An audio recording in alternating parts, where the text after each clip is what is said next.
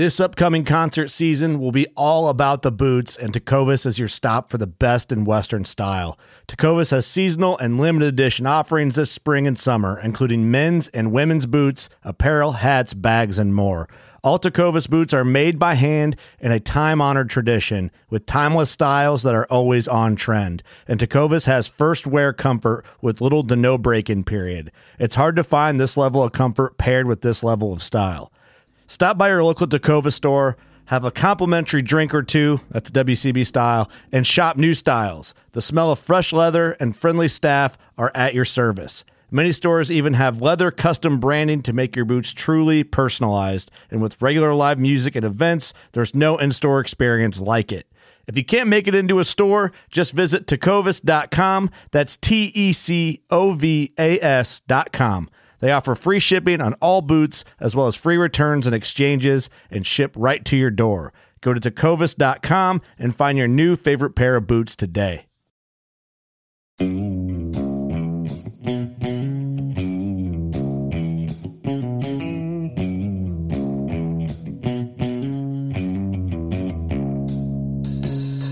All right, welcome back to the Survival and Basic Badass Podcast with Kevin and Chuck. Today, we're going to talk about being alone in the wilderness. Now, there's a TV show called Alone, and it kind of captures the idea. These people are given some supplies, and they're sent out, but they're in a reasonably new environment to them. Definitely somewhere they haven't been before. And they're basically left with those supplies, and they compete to who can stay out the longest. And I kind of wanted to use that as like a jumping off point to, ideas of things you might face when you're actually confronted with real survival, with really being out there and kind of that bushcraft kind of mentality. And some ideas that worked, some ideas that didn't work, and basically kind of to help you out with the mindset also of how to get there. Because I think that's a big part of it. Going at it with the right mindset and not defeating yourself or not getting overwhelmed can really have a big impact on how things turn out for you and how, survival in the wild is really going to go. Kevin, thoughts? Yeah, I actually just got back from you were hike. Surviving in the wild? Yeah, I was out there. I mean, I wasn't really surviving. I was just hiking, but I was thinking that I could probably go, at least through the summer, just sticking up random hikers for their granola bars. Right. But that's not really surviving, surviving on your own. It's surviving, but it's not thriving. Right. There's a lot of snow up there still. So okay. I'll post some pictures on the Facebook website of the hike. But it was there's certain environments that you really cannot survive in unless you're prepared, unless you're set up out there. You're not going to survive in Alaska in the winter if you just hike out there and try and forge your own way with a survival knife and a rifle. It's just not going to happen. Yeah, unless you're pretty much master trapper, right? Making do in the. I guess you're probably dressed for the occasion if you're out in Alaska, but Alaskan winter, that's something tough to walk into. In the spur of the moment. Right. But a lot of the problems I see is with a lot of the survival shows is they show you some basic tricks of the trade and the figure four traps, with the rocks that, you put your granola bar, piece of your granola bar in there, and a mouse comes in and the rock falls on them. That's great and all, but you caught a mouse. That's not going to bring you, pull you through the winter. You really have. You're not going to make it through on a mouse. No, that's about 20 calories. It's just not going to do it. Okay. You really have to have some skill and some talent going into things. and you have to really get prepared and get started. So I think really the big idea, the theme of the show, if you're going to survive in the wilderness, you really have to have some experience and some practice ahead of time. Yeah. And just bow hunting in the woods by your house, or doing some hiking, that's all well and good. But a lot of it is trapping. A lot of it is being happy with being out there. It's great for a week or two, but a lot of people, after that, they really start missing their interactions with other people. Right. And, you have to be prepared for it. Who would do really well is Todd. I get the impression from him. Trucker. Yeah, I get the impression from him that he doesn't like anybody anyway, so he's probably good. He'd probably be good out there. Nice. Oh, that's. But I mean, the truth of the matter is, it's a lot more difficult to survive out in the wilderness by yourself than it would be, if you have a partner, your wife, or maybe you and your kids or something like that. You have to really have some other people to count on. Yeah. Now that definitely would help. There's a lot of things that'll catch you off guard when you come down to it. You had mentioned, it's one thing to, shoot a bow and arrow in the woods or something like that. But once you get out to it, I know we had talked about in the past, because we actually applied some of these principles, and when everything's wet or it's been raining, try and start a fire, that kind of thing, or where you just kind of can't get ahead of the moisture and the dense wetness in the air, when you have real high humidity and things like that. These are things, you're like, I could always start a fire. That's nothing. And yeah, I did it with a bow drill, and I'll just light one and I'll just leave it running all the time. Well, yeah, that's good if you have enough dry wood to just leave it running all the time, or burning.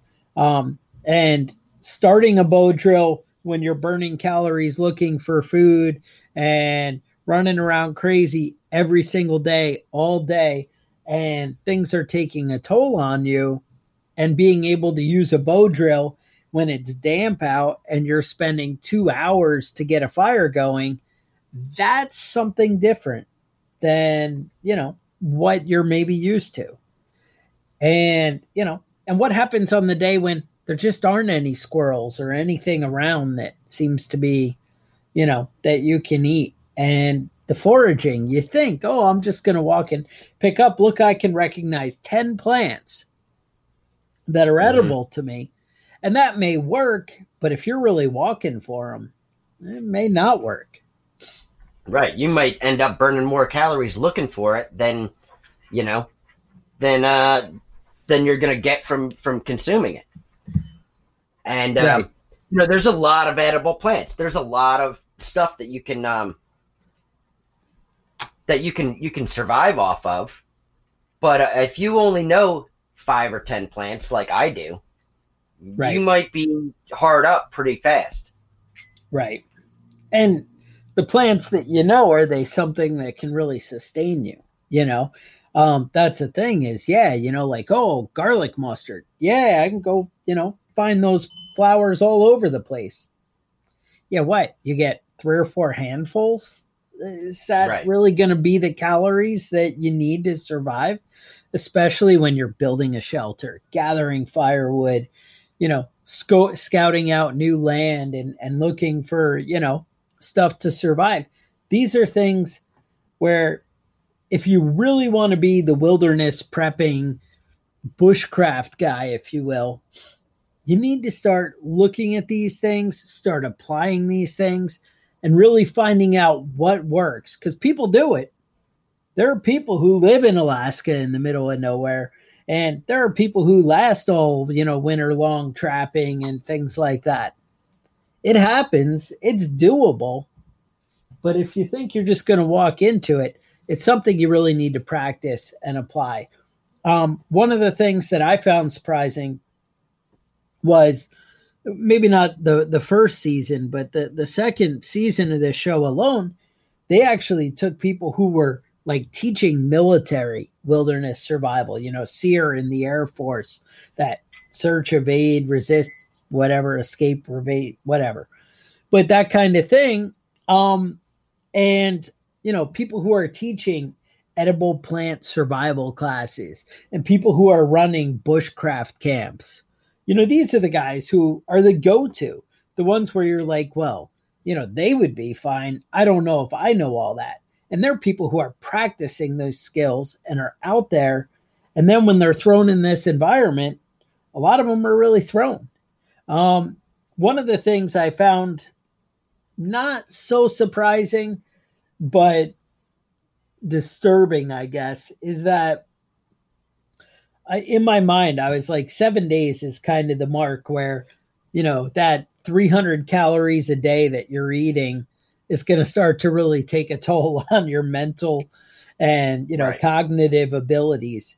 When you start to really fall apart, that's when you cut yourself with the knife, or the slip of the axe, or you fall down the hill because of a stupid decision, or you do something and you fall in the lake that's 30 degrees and now you can't get, back on top of it. These are the kind of things, and like having a go-to fire or having your supplies, set somewhere that they're going to last and you can count on. These are things that are really going to start to matter. So I don't know, between the show and life, and what are some of the mistakes that you kind of see playing out, Kevin? Well, I see a lot of people are able to get meat. Say you catch 3 fish in a day. Okay. And then you don't catch anything for a week. If you aren't able to smoke that meat and have it prepared to store for, for a few days, fish, it just isn't going to last that long. And it's the same thing with venison. It's the same thing with anything, moose, anything that you catch. If you're not able to preserve that meat, it's not going to do you a whole lot of good. Right. Getting a deer that provides you, say, 40 pounds of meat, that's not all that beneficial. You can eat today, but you're not going to be able to make it last and spread it out if you're not able to smoke the meat and preserve it in some way or another. Or you can eat today and the coyotes can eat tonight. Is that how that works? That's right. That's right, man. Yeah, that was, one of the guys was able to smoke his fish and then buried it in the sand and did a nice job preserving it. And even with that, he's like, oh, I'll be good for 2 or 3 days. I don't even think in the episode I watched, he even went back to it. They didn't show it. I mean, I believe he went back to it, but they didn't really address it. So I actually don't know that it paid off for him.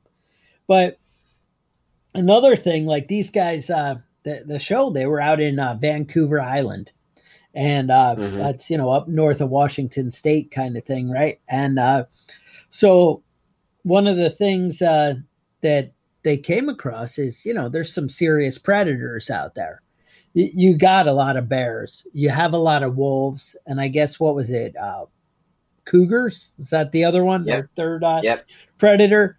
And one, as far as I went, we didn't really see a real threat by the animals. I mean, the animals were definitely curious. They were coming in and they had these people terrified. And I got to tell you, wolves would have me terrified. If I don't have a gun, or pretty much a gun, even if you gave me a compound bow and you put me out with a pack of wolves, I don't feel like I would feel safe. I gotta say, I'm not that guy, but they also, I feel like their shelters, a lot of the guys didn't seem to, if they're worried about security and safety, a lot of people, I don't think we're putting the thought into that, into a secure structure and something. I mean, I got to tell you, you're not going to build a secure structure completely secure quick overnight. It's going to be tough, but it is something you can get done in the first week, and hopefully you're enough of a new threat to the environment that the animals aren't feeling so confident to come in and check it out, hopefully. Right. You and hopefully your roaring fire. One of the things I was considering, and I started looking around and I didn't see anybody doing it. So you may find big flaw with this, and a lot of you may, reach out on the Facebook group or whatever and tell me about how I'm wrong. And I very well could be. I don't know. But I got to tell you, I feel like if I was super scared of bears and wolves and cougars and things like that, I feel like I'd want to make a shelter that's above the ground, like 5 feet up or something like that. Now, here's the thing. Right. You're going to say, well, whoa, Chuck, bears can climb trees and the cougars are cats. They just jump right up and eat you. And, the wolves, I don't know, you might have an edge on the wolves. Well, one, the wolves as a group are something that scare me. So being up there sounds good, right? Two, even though bears, you see them in the tree, they climb trees, I have no problem, no disputing there. But the thing is, I think it takes away some of the curiosity factor, the wandering around, and they're not going to feel threatened by you when you're up and out of the way as much as they are when they kind of stumble into you and you catch them off guard. And I think you might just have that safer edge by being a little away, where if I feel like there's a lot of predators where I am, being up off the ground really seems like, something I would be into, where I'd want to stay a little out of the way. And I started thinking about how I'd do a shelter like that. And I think just building like a tent platform, between like 4 trees, where you just run a pole on all the corners, this isn't rocket science. This is something that can be done. I think the bonus is what you could do is you could stack your firewood underneath it. Because that's one of the things that I see these guys, they're in a really wet, damp environment. And nobody, I think I saw one person out of both groups that they showed actually building a shelter for their firewood and finding a way to keep wood dry and drying out so it's there all the time.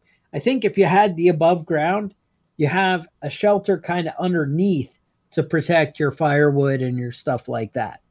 I think that could be huge as an asset. And even if I'm totally wrong on the off-ground shelter, coming up with somewhere to keep your firewood dry is a brilliant idea. And I think you guys, may want to think about that as you go into survival. Because once stuff gets wet, it is tough to get around it. Right. And it can be really hard.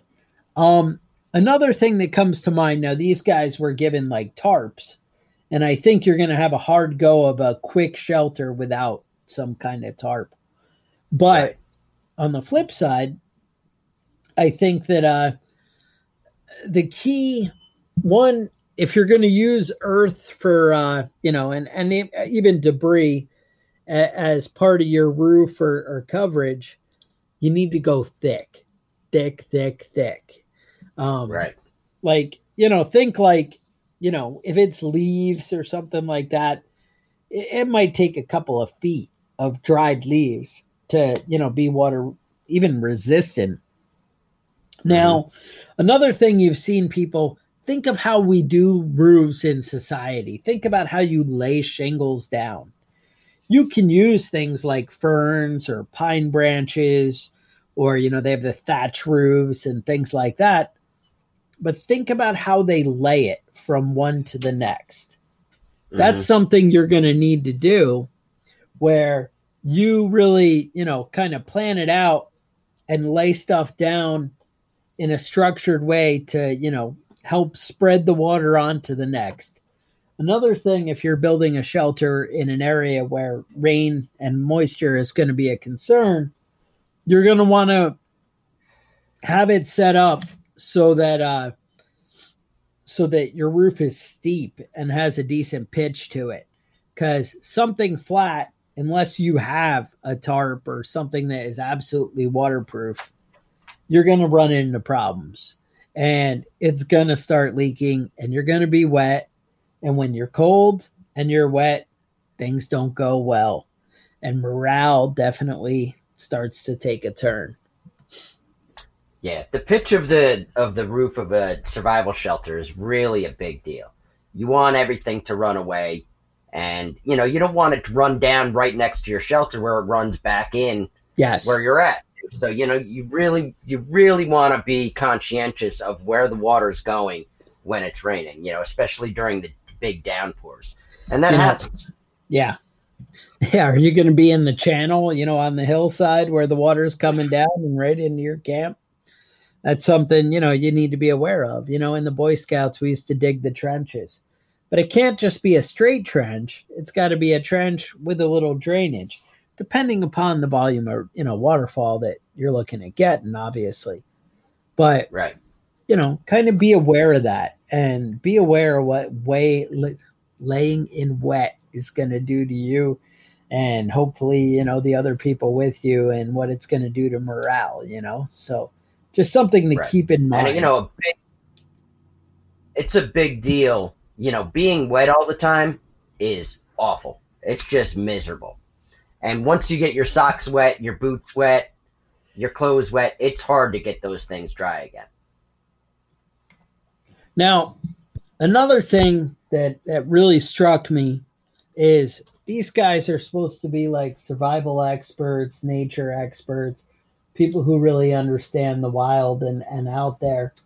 But a lot of them are like, well, I'm not from this area, or I haven't grown up in these woods, or I don't know the area.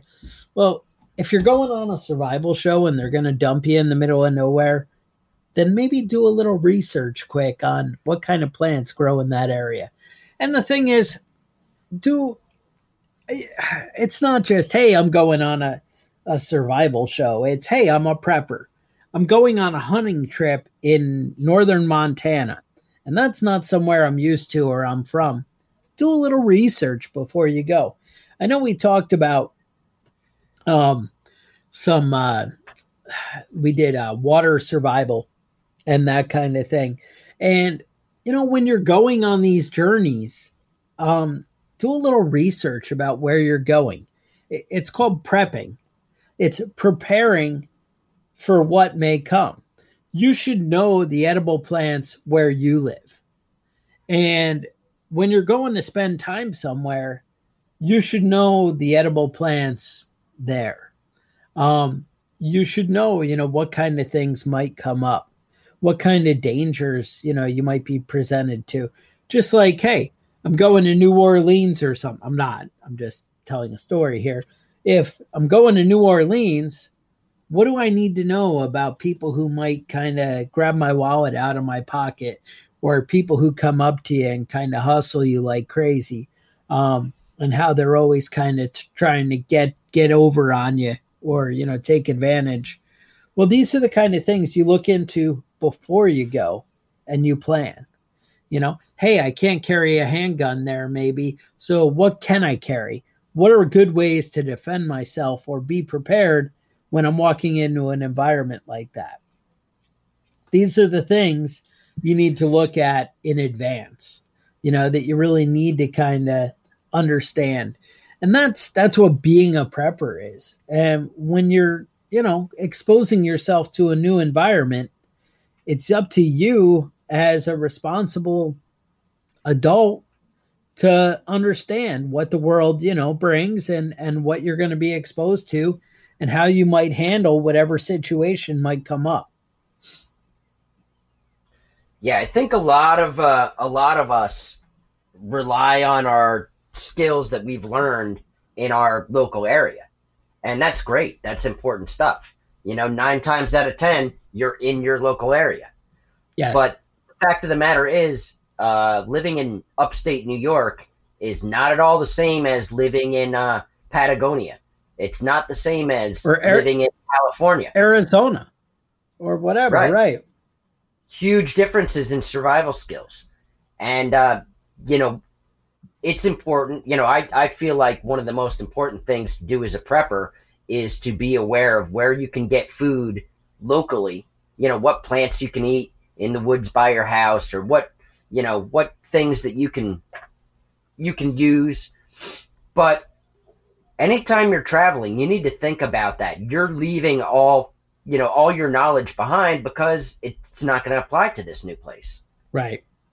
Now, again, I mean, all the practice and time that you've put in and growing up and your life experiences are definitely going to increase by far the number of things that you're going to recognize, knowing how to snare squirrels or something.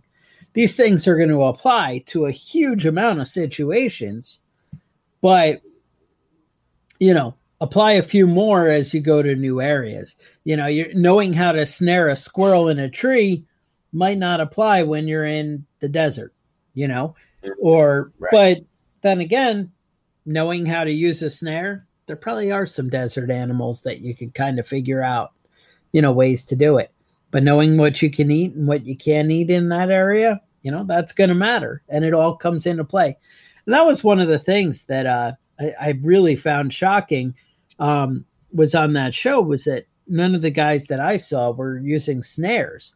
And they made a big point in, I think, the beginning of the second season. They didn't mention it in the first, about how they're, obligated to follow local laws and all that, hunting laws and stuff like that. But I did some quick research, and it appears, what I read on the internet, and we all know that the internet is the absolute authority and never can be disputed. So it said that snaring rabbits and stuff was legal even without a hunting license in Vancouver. So I'm not really sure why that wasn't a thing. Mm-hmm. I feel like that's the lazy man way. I know what you were talking about, of being able, the figure 4 traps kind of thing. But knowing how to snare and utilize things available to you, I got to tell you, if you put some time in and you learn and you set a lot of traps, knowing how to trap can be a huge asset to keeping your belly full with minimal effort. Now, I agree, right, you can't eat just meat, and you got to know how to store it. But if you have one more thing of, I'm going to have snare meat coming in at least every third day, then, because you're setting 10 traps, then going out fishing and whatever and things like that, you might be able to put together a steady diet of different things that'll, add and allow you to thrive, basically. Yeah, I think there's a big difference between trapping when you get to go back to your house every night and you've got a belly full of grocery store food and being out there and being starving and praying to God that something is in your traps. Yes. You really need to be conscientious of your resources and storing your resources so that you don't lose it. One of the episodes I saw, the guy had killed a moose, and moose has some fat on it, and he took some of the fat off and he stored it in a can and he buried it. And next day he came out and a wolverine had smelled it, dug it up, and ate all his fat. And that sort of loss is a big hit. When you think you've got these calories that you can count on, right, and something else out there already tracked it down and stole it, there's no way to, you have to really prepare for that sort of stuff too, where you've got things stored and a bear came along and dug it up and ate it. You really have to be conscientious about protecting things that you've acquired and storing it, because those animals that are living in that forest are a lot better at surviving than you are. They've been doing it a while? They've been doing it a while, man. Yeah, no, that's it. I mean, if they're getting away from the coyotes and the foxes and the the cougars and the bears. So, they've been trying to avoid the bear using them as toilet paper for a long time. So, right. That's the thing, is just start applying your skills. Go out, put your hands on the ground, do something, where you're actually getting dirty and you're really, having to. The thing is, I guess it comes down to having to count on your skills, Right. And seeing where you fall short. I know at work, I'm a maintenance guy. I'm an electrician with big machines and whatever in an industrial setting. And we work on like hundreds of different machines.